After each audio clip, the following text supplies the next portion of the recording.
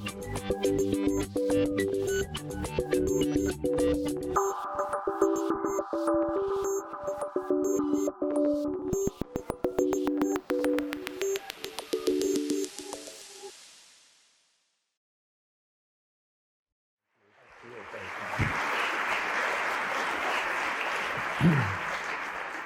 morning, everybody. It is a real honor to be here. As Simon said, I was here 6, 7, 8 years ago attending this conference because it's such a great conference. So I'm kind of feeling the pressure now. I'm up here on the stage speaking at this conference.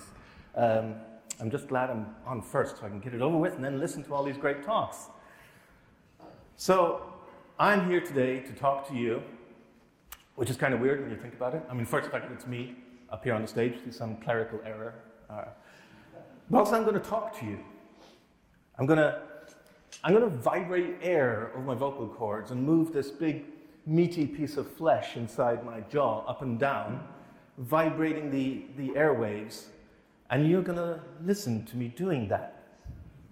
It seems like a crazy thing to do, except for the fact that, of course, I'll be using language. Maybe the great distinguishing feature of our species, language. The great leap forward that happened, 50, 100,000 years ago when we as a species developed language. And with language, by, moving those vocal cords and that big piece of flesh in my jaw, we can tell stories. I can recount something that happened in the past. And perhaps more amazingly, we can imagine things that might come to be. I could tell you something that might happen in the future. So language is a kind of time travel. And it's all possible because we're speaking the same code base, right? The particular language I'm talking now is English, and as long as you can decode English, then all these noises I'm making will make sense to you. Even if there isn't actually any information in the words. Like, I can say, the Chomsky's famous one, right? Colorless green ideas sleep furiously. And you can parse that. I mean, it doesn't make any sense, but you can parse it, right? There is actually a little nugget in there, which is you can take 2 words out of that sentence, use them as a hashtag, tweet at NAConf, and win a copy of my book. But most of the time, the sentences we use also convey some kind of information. So language is not just time travel, language is also communication. So there can be an idea that's sitting in my head, and I'll, vibrate the air and vocal cords, flap this big fleshy thing in my jaw around, and transfer the idea from my head to your head. So language is almost like a virus. You can't help but take the idea in. I can say to you, don't think of an elephant. Right? And now you've just thought of an elephant. It's the language equivalent of the chicken game, which if you haven't played before, sorry, you just lost. And this sentence, don't think of an elephant, is actually the title of a book by George Lakoff. George Lakoff, the linguist, he's written many books. He wrote Women, Fire, and Dangerous Things. And he wrote this, Metaphors We Live By. Because he's kind of obsessed with metaphors. And we use metaphor all the time in language. We use conceptual metaphor. So when we take one idea and we use the language of that idea to talk about a different idea. The classic example being something intangible. Like, let's say, time. How do we talk about time when we can't touch it, we can't feel it, it's intangible? Well, we use metaphor. We talk about time as though it's a physical object moving through space. We talk about time flies or time drags. Or we talk about time as though it's a resource. We talk about saving time, wasting time. And time, you can't do any of those things to time. That's not how time works. But the metaphor is very helpful. The other kind of metaphor is the cognitive metaphor. And this is what George Lakoff is interested in, particularly in things like political language. How we frame a debate can tip the scales of how that debate would unfold, right? So if we were about to have a debate about tax relief, well, before the debate has even begun, we've framed taxation as something you need relief from, right? That the scales have been tipped. So I'm very interested in this idea of metaphor and analogy and simile, and how we talk about, what about the work we do? It's such a young industry, right? Well, what we do is we borrow from other industries. And we're not the first to do this. There's a great book called Understanding Comics by Scott McCloud. Who's read Understanding Comics by Comics? Great, right? So it's about comics, but really it's just a fantastic book, and it's written as a comic. And in it, Scott McCloud makes the point that this new medium, comics, had to kind of borrow from the existing mediums that came before. And he points out that this isn't new. He says each new medium begins its life by imitating its predecessors. Like many early movies were like film stage plays, early television was like radio with pictures, right? That it takes time. Now this idea of a new medium having to borrow the tropes and the language of the medium that came before, this idea pops up again on the web in this article published in the year 2000 by John Alsop on A List Apart, A Tao of Web Design. Can I get a show of hands of who's read A Tao of Web Design? Awesome, you are my people. The rest of you, please read it. It's such a wonderful article. And it's crazy that I'm standing up here recommending, oh yeah, you should totally read this article from the year 2000. But it is relevant. It's amazingly relevant still today. It's maybe more relevant today than when it was written. And in the article, John says, when a new medium borrows from an existing one, some of what it borrows makes sense, but much of the borrowing is thoughtless. It's ritual. And it often constrains the new medium. And over time, the new medium develops its own conventions, throwing off existing conventions that don't make sense. Now, at the time John was writing this, 2000, of course we were borrowing from what had come before in the previous medium, and that was print. We were trying to figure out how do we get the same level of control that we were used to in the world of print on the web. We did that using clever techniques thanks to David Siegel, who wrote this book, Creating Killer Websites. David Siegel, if you don't know the name, you're certainly familiar with his work because he's the guy who came up with the idea of using tables for layout or having a 1 pixel by 1 pixel spacer GIF, right? Hey, listen, that was the only way we could do it back then. They were hacks, yes, but they were necessary hacks. And he did actually recant. Years later, he wrote a piece that said, the web is ruined and I ruined it. This is maybe overstating the case. But, you know, he was pointing out we could use these techniques, these hacks, to constrain the web and make it work like print. We could get pixel-perfect control. And John Alsop, in his article, he's kind of pushing against it, going, no. He says the web is a new medium. It has emerged from the medium of printing, whose skills and design language and conventions strongly influence it.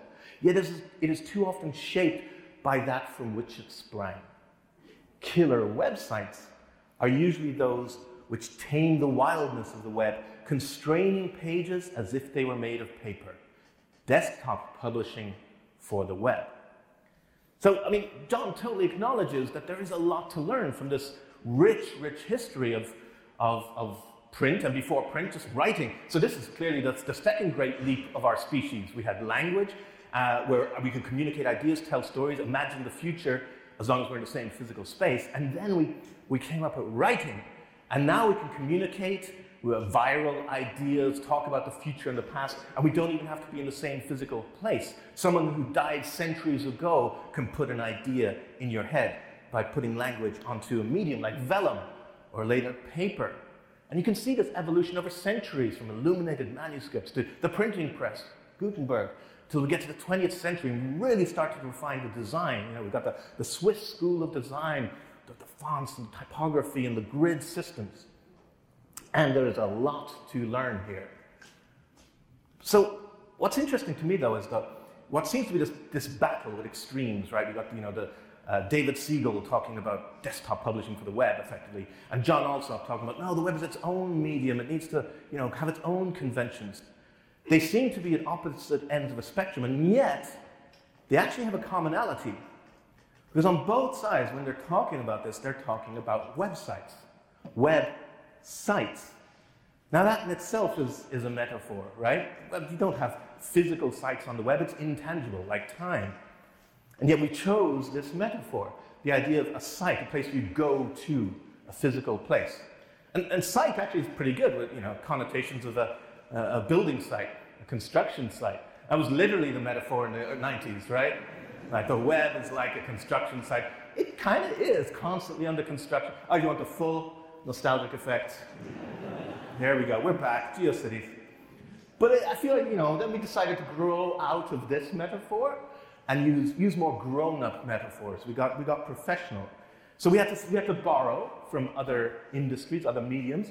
And here's one that people are very fond of borrowing architecture, describing what we do as architecture, whether it's on the design side or the development side, talking about us as architects. It seems like a very appealing industry to borrow from, which is fascinating because if you ever talk to architects, man, it's a shitty industry. Like spec work and awards and competition, it's not a great industry, but we seem to hold it up as like, oh yeah, we're like architects because architects are awesome.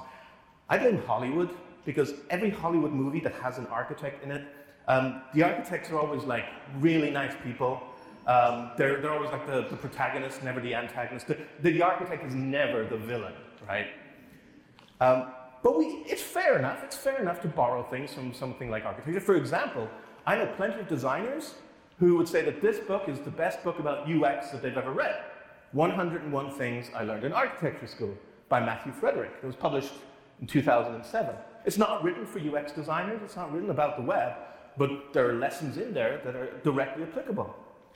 And there are other works from the world of architecture that have definitely influenced the work we're doing today, like the classic from Christopher Alexander, A Pattern Language. Right? Now this, I say classic rightly, this is a classic book.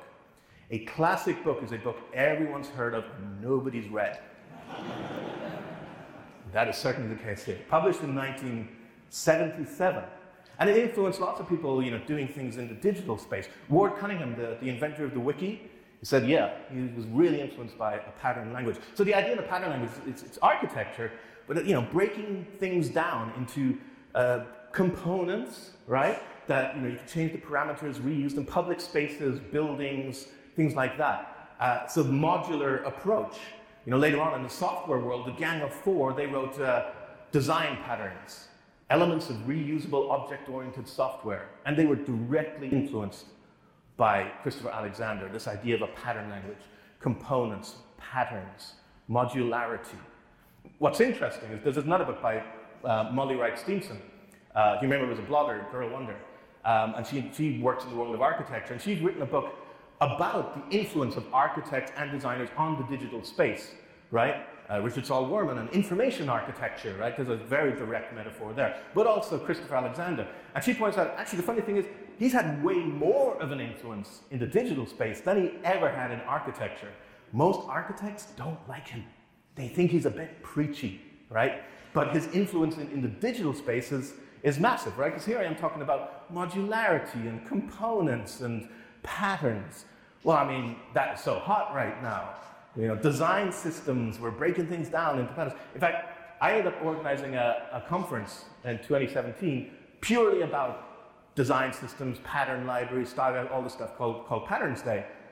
And it was great. We had these wonderful speakers, right? Gina Ann was there, Rachel Andrew, Alec Almatova, Alice Martin. It was great. But by the end of the day, I was kind of half jokingly saying we should have had a drinking game where every time someone referenced Christopher Alexander, we had to take a drink because the spirit loomed large over this.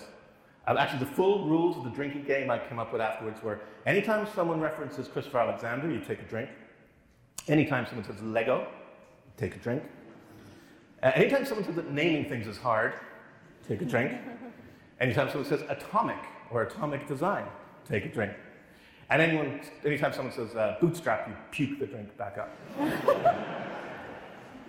So a pattern language, a work of architecture that is directly, not just influenced, but is still influencing our work today. The idea of breaking things down into components to reuse. Now, there's another work from the world of architecture that has a big influence on me, and it's a classic book again, How Buildings Learn. It's the best book I've never read. Published in 1994 by Stuart Brand. There was also a TV series that went with this. It's pretty fascinating. And in this, he talks about the work of a British architect named Frank Duffy, and Duffy's idea of something he called shearing layers. So what Duffy said was that a building, properly conceived, is several layers of longevity. And he kind of broke these down, right? So you got the site that the building is on. We're talking about geological timescales. And then above that, the structure you hope will last for centuries. And then you've got, the infrastructure inside the building that you might have to swap out every few decades, right? Change the plumbing. And then you've got the walls and the doors. You can change them every so often. Until you get to inside the room, you've got furniture, which you can move on a daily basis. So the time scales, get faster as you move inward. He diagrammed it like this. So this is shearing layers diagrammed with a building. So I find this really interesting, this idea of different time scales. But there's another factor here I'm kind of fascinated by, which is that each layer depends on the layer below. That you can't have a structure until you've got a site to build on. And you can't have furniture inside a room until you've got the room. You need to have the walls there. So each layer is building on top of what's come before. You can't jump straight ahead to furniture without first having all those other layers. Now this reminds me of another idea that the writer Stephen Johnson talks about a lot in his work. For example, this book, Where Good Ideas Come From. And this is the idea of the adjacent possible. That certain inventions, leaps forward, they can't happen until other things have happened before them. There's a reason why the microwave oven wasn't invented in medieval France, right? Too many other things have to be invented first before something like the microwave oven becomes inevitable. And everything we do is kind of built on this idea of the adjacent possible, because businesses and services on the web are on top of a whole bunch of layers of adjacent possibilities. So you can't have Twitter or Facebook or Wikipedia until the web exists.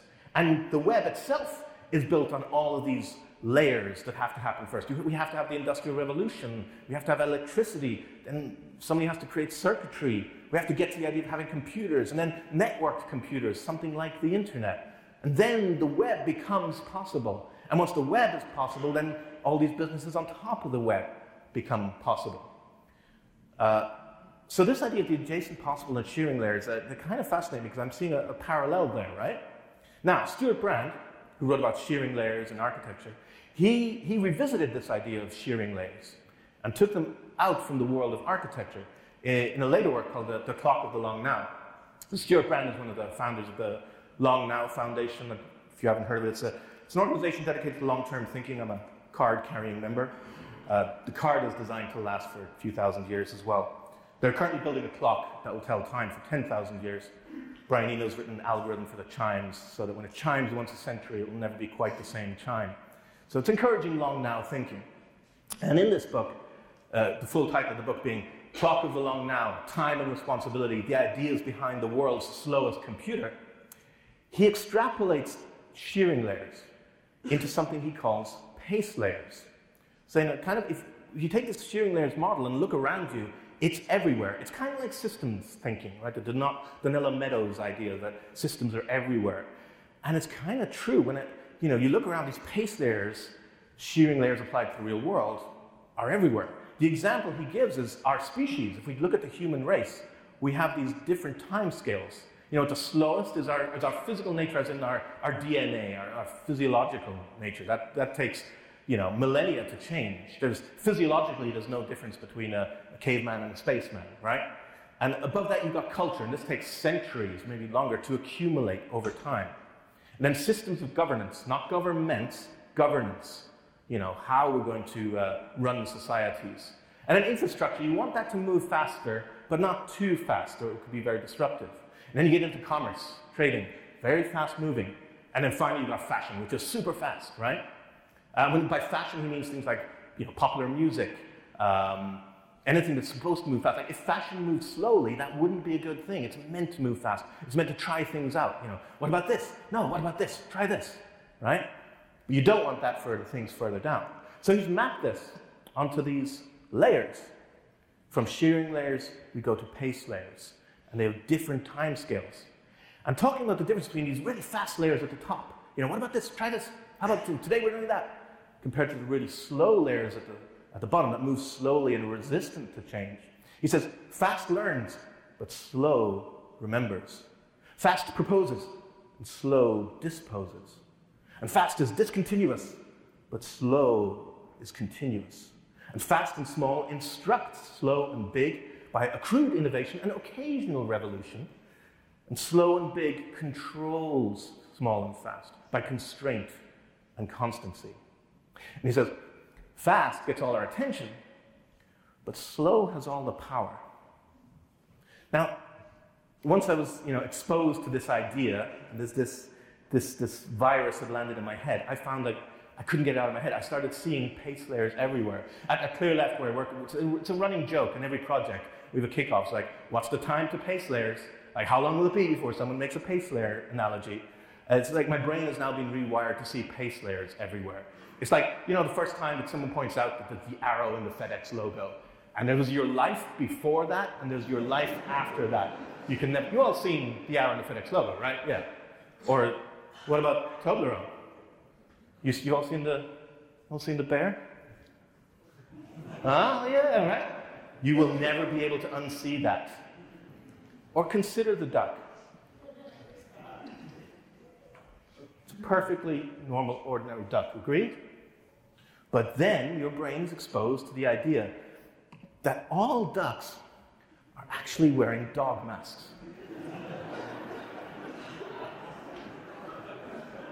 All ducks are actually wearing dog masks. And now, when I show you the same picture of the same duck, you will never be able to unsee that. And that's how my brain feels when it comes to pace layers. I see them everywhere. It's like it's like the crazy wall part of the serial killer's lair in the murder mystery. Like, it's just pace layers. So I couldn't help but apply pace layers to the work we do, mapping our medium to pace layers. So let's try with the World Wide Web.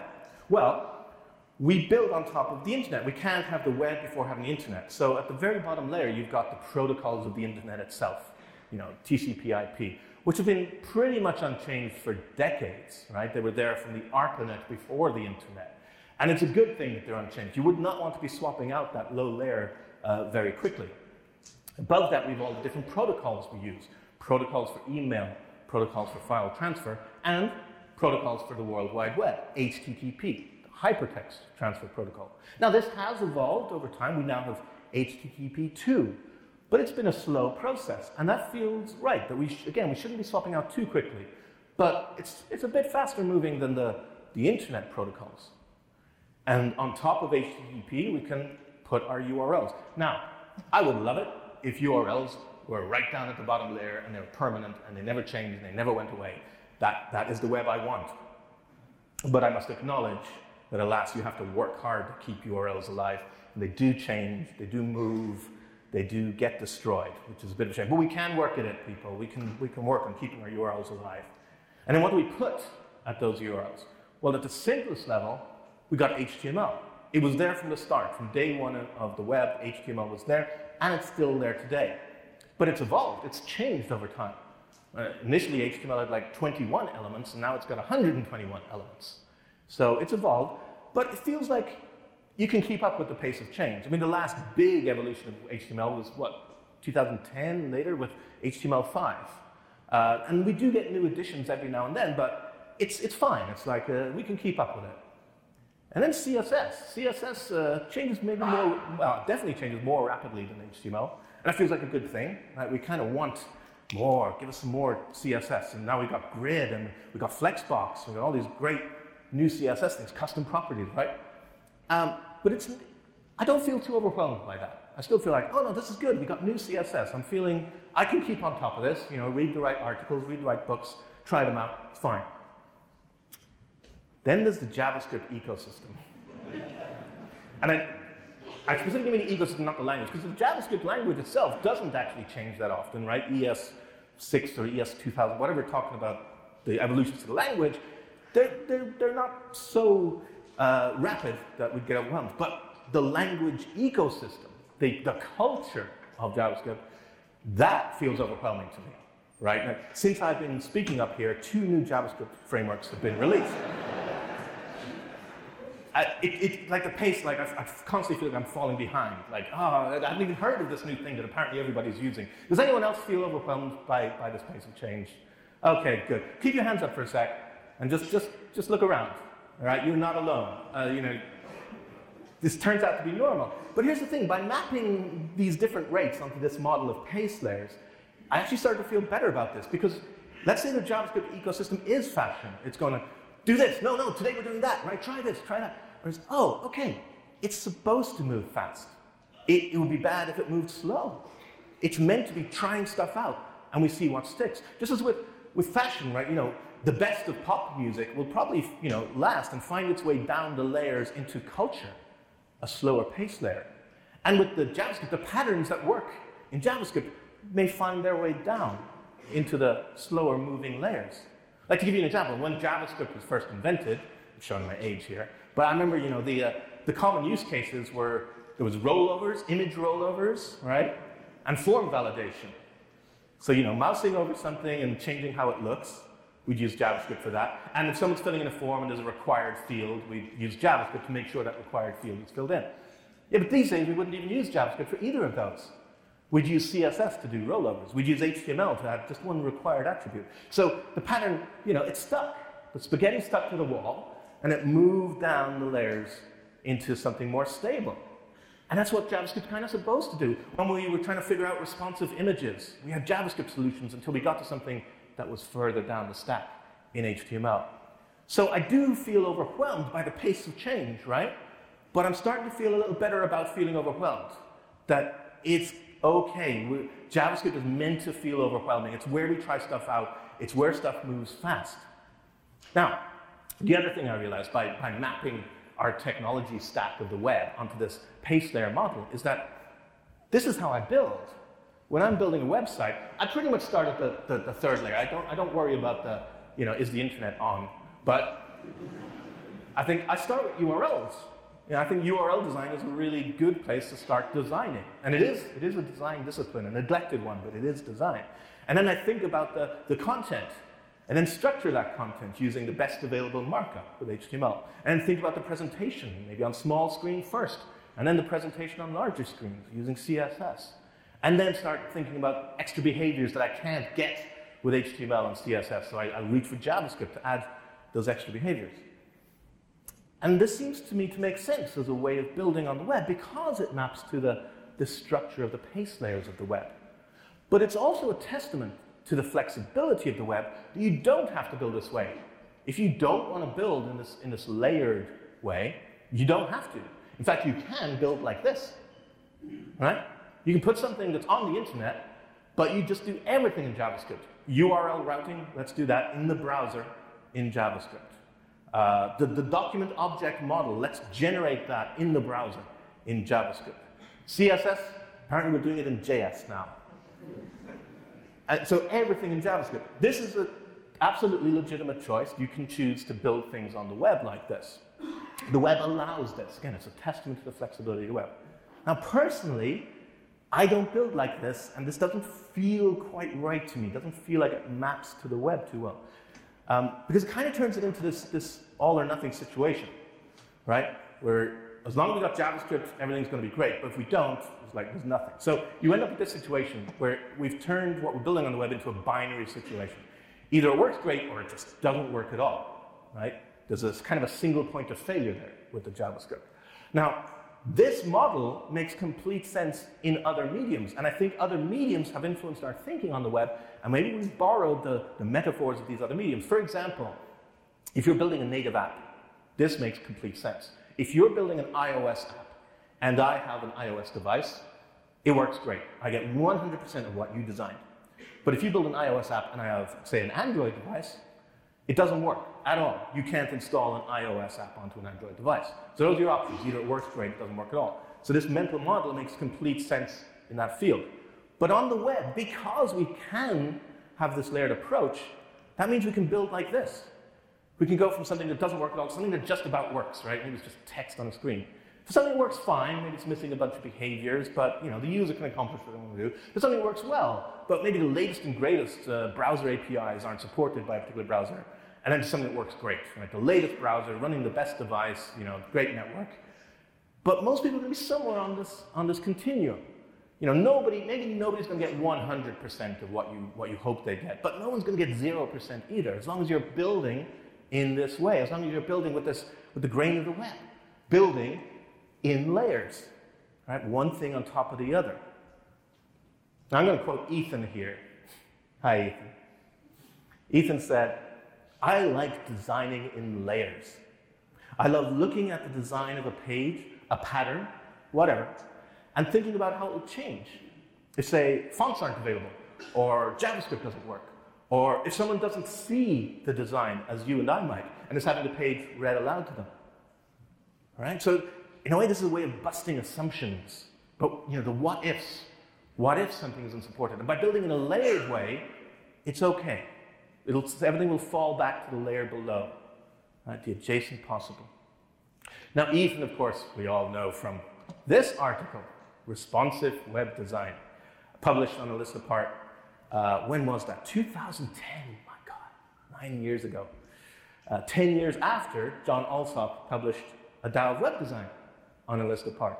And one of the first things Ethan does in this article is reference A Tao of Web Design. You could say that Ethan was building on top of that foundational layer that was set by John Alsop. So, architecture again. Responsive web design. The reason why Ethan chose that term, because there was this idea in architecture called responsive architecture, about buildings that could respond to the conditions of the people in the buildings, right? That made a really good metaphor for talking about the web on large screens, small screens, everything in between. So this architecture thing, as a metaphor, it's not bad. We can learn from it. I think just be careful not to take it too far. But it's not the only metaphor we use. Here's another one. When we don't talk about ourselves as architects, we're engineers. Yeah. Sounds good. And this one, predates the web. We've been talking about the idea of software engineering for a long time. I'm very partial to this term, software engineering. Not so much for the term itself, not that I think it's a particularly good metaphor, but from where it comes from, which is freaking awesome. The term software engineering comes from Margaret Hamilton. Margaret Hamilton was in charge of the onboard flight software on the Apollo moon landing.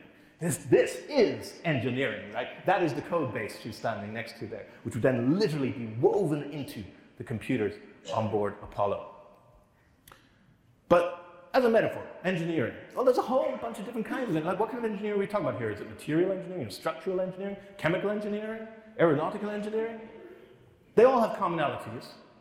One being that as an engineer, you've got to know two things. There's the materials you're going to be working with, and the tools you're going to use to shape those materials. And I think that we can use that metaphor and apply it to the web. I would say the materials on the web are our HTML, CSS, and our JavaScript, hopefully in that order.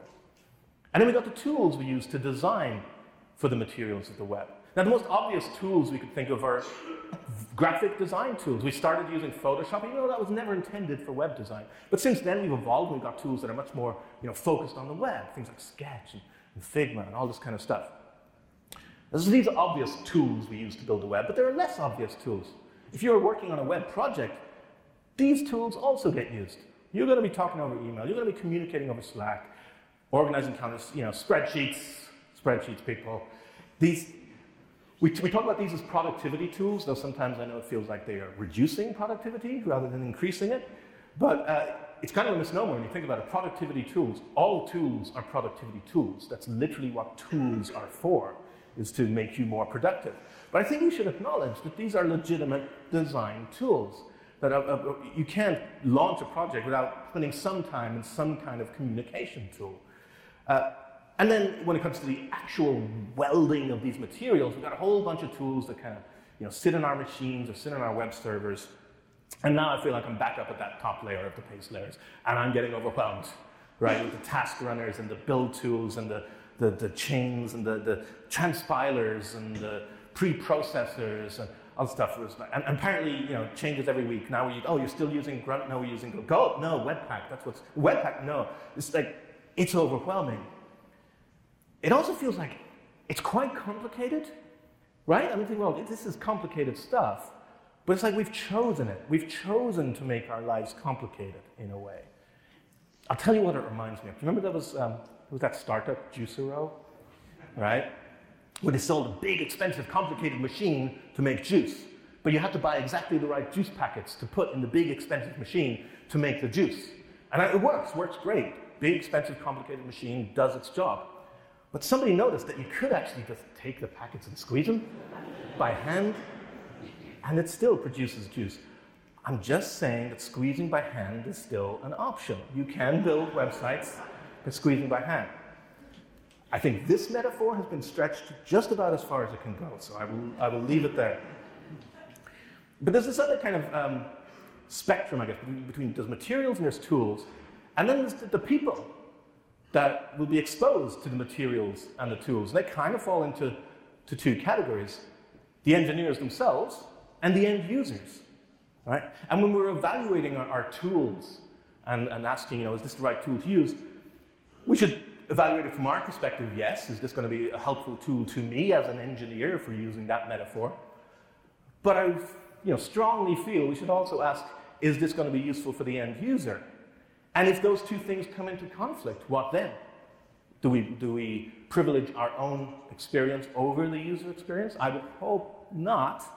I worry that in a lot of tool choices, particularly on stuff that gets sent down to the browser, right? I'm going to use a CSS framework. Great, good for you. That's helping you out. But now the user has to pay the cost of the benefit that you get from that CSS framework because they have to download a whole CSS framework, right? So sometimes these things come into conflict, and I feel like maybe we privilege the developer experience over the user experience, and that worries me. A lot of the time they don't come into conflict. All those tools like preprocessors and task runners that just sit on your own computer, no direct effect on the end user experience. So frankly, use whatever you like. It doesn't make a direct effect on the end user experience. But when we're evaluating tools, so there's all these questions to ask, right? So who benefits from the tool? If I choose to use this tool, will it benefit the users? Will it benefit the engineers? Neither? Both? There's other questions we ask, like, well, just how good is this tool? And to evaluate that, we ask, how well does it work? Does this tool do what it says it will do well?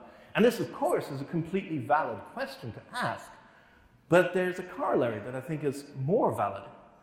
And that's to ask not just how well does it work, but ask how well does it fail? What happens when something goes wrong? And this is exactly why I think this layered approach makes sense, because if you build in this layered way, each one of these layers can fail well. If you build like this, then JavaScript can fail well. Suppose something goes wrong, you got an error in your JavaScript, you fall back to something that still works. Not as great as it worked before, but it still works. It fails well. And these technologies on the web, they fail well by design. CSS fails well. Use a CSS property the browser doesn't understand, or a CSS value. Browser just ignores it. Fails well. HTML. Make up an HTML element, throw it into a web page. Browser doesn't throw an error. The browser doesn't stop parsing the web page. Just ignores it, moves on. It fails well. So it actually makes sense to not jump ahead to the powerful stuff at the top of the paste layers, but to try and build in layers and stay low for as long as possible. And this is actually a principle that underlies the architecture of the web itself, called the principle of least power. That you should choose the least powerful language for a given purpose, which seems really counterintuitive. Why would I choose the least powerful language to do something? Surely I want more power. But the idea is that power comes at an expense. Power comes at the expense of complexity, fragility. The more powerful technology is maybe more likely to fail badly. Derek Featherstone put it well. He said, in the web front-end stack, HTML, CSS, JavaScript, and ARIA, if you can solve a problem with a simpler solution lower in the stack, you should. It's less fragile, more foolproof, just works. Right? So the example earlier was rollovers. How are you going to do rollovers? Do it in JavaScript? No, do it in CSS. : hover, done. Right? Oh, you need to make an interactive button? Use the button element. Be lazy, right? So this makes a lot of sense, the principle of least power. Makes a lot of sense to me on the web, especially when you combine it with a universal law that definitely applies on the web, and that's Murphy's Law. Anything that can possibly go wrong will go wrong. And this comes directly from the world of engineering. Edward Aloysius Murphy Jr. was an aerospace engineer, and it's because he had this attitude, he never lost anybody on his watch. I think we tend to dismiss things going wrong as edge cases, right? We kind of assume that the average output. It's not, other industries, when they're making cars, they test them, they strap crash test dummies in, they smack them into walls at high speed, right? I mean, to be fair, a lot of the reason why they have to do that is because of regulation. They didn't necessarily choose to do it, but still, right? Can you imagine if they went, well, actually, we realize that most people are going to drive cars on roads, and people driving into walls is an edge case. So we're not going to worry too much about that. Now, obviously, you want to hope for the best, but you should prepare for the worst. Trent Walton said, like cars designed to perform in extreme heat or on icy roads, websites should be built to face the reality of the web's inherent variability. The web's inherent variability. That gets to the heart of it, right? This is, what Dave Siegel was trying to battle with his pixel-perfect labels for that was the web's inherent variability. What John Alsop was calling for was us to embrace the web's inherent variability. It's a feature, not a bug. So are we engineers? Can we call ourselves engineers? Well, let me tell you something in the world of structural engineering. This is the plan for the Quebec Bridge in Canada. Cantilever Bridge. Construction started at the start of the 20th century. There was a competition to see who gets to design and build a bridge, because that's the way the industry works. The engineer in charge was named Theodore Cooper. Now, originally the bridge was meant to be 490 meters long, but Theodore Cooper changed the specification to make it 550 meters long. Mostly because up in Scotland, the Firth of Forth Bridge, that was the longest bridge in the world at the time, longest cantilever. He wanted this bridge to exceed that. So he made the bridge longer, but he did not recalculate the already high stresses being placed on the material of the bridge. Oh, also, Theodore Cooper refused to work on site. He was down in New York, supposedly overseeing construction from New York. And when it was proposed that somebody should check his calculations, he took that as a personal affront and said, no, that won't work. So there was no code reviews happening on this project. Now, someone who was on site, the young engineer named Norman McClure, and by 1907, August 6th, he'd started to notice that the steel was bending, right, getting a lot of stress. And then again, on August 27th, it had got worse. So Cooper was notified down in New York, and he did send a telegram back to Quebec. He said, place no more load on Quebec Bridge until all facts considered. Stop. But he was inferring that the work should stop. He never explicitly said, stop the work right now. So the telegram was ignored, and work continued. And on August 29th, 1907, the bridge collapsed. And it was shortly before the end of the day. The whistle was just about to blow to signal the end of the working day. There were 86 workers on the bridge, and 75 of them died. Now, something started happening in Canada a few years after this. By 1925, engineering schools in Canada started holding private ceremonies around graduation time. And this was a ceremony that was separate from qualifications. This wasn't about whether you were qualified to be an engineer. This was called the ritual of the calling of the engineer. And you would speak an obligation penned by Rudyard Kipling, which I won't repeat here because it's meant to stay within the confines of this ritual. And you would also receive an iron ring. And this iron ring would be a symbol of pride of being an engineer, but also a symbol of humility. For the longest time, the myth persisted that the iron itself was made from the steel in the Quebec Bridge. It's not true, but the Quebec Bridge certainly looms over the idea of the iron ring. You'd wear it on the little finger of your working hand, so it would brush against the paper or the computer keyboard during your working day as a constant reminder of your responsibility as an engineer.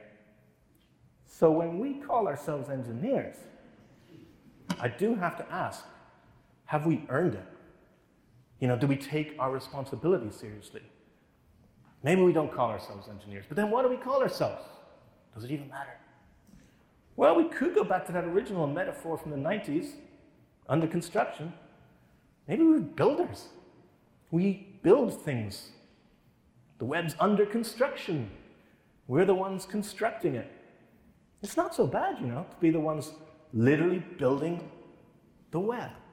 It's kind of awesome when you think about it. Christopher Alexander, when he was talking about his reason for coming up with a pattern language, was because he said, most of the wonderful places in the world were not made by architects, but by the people.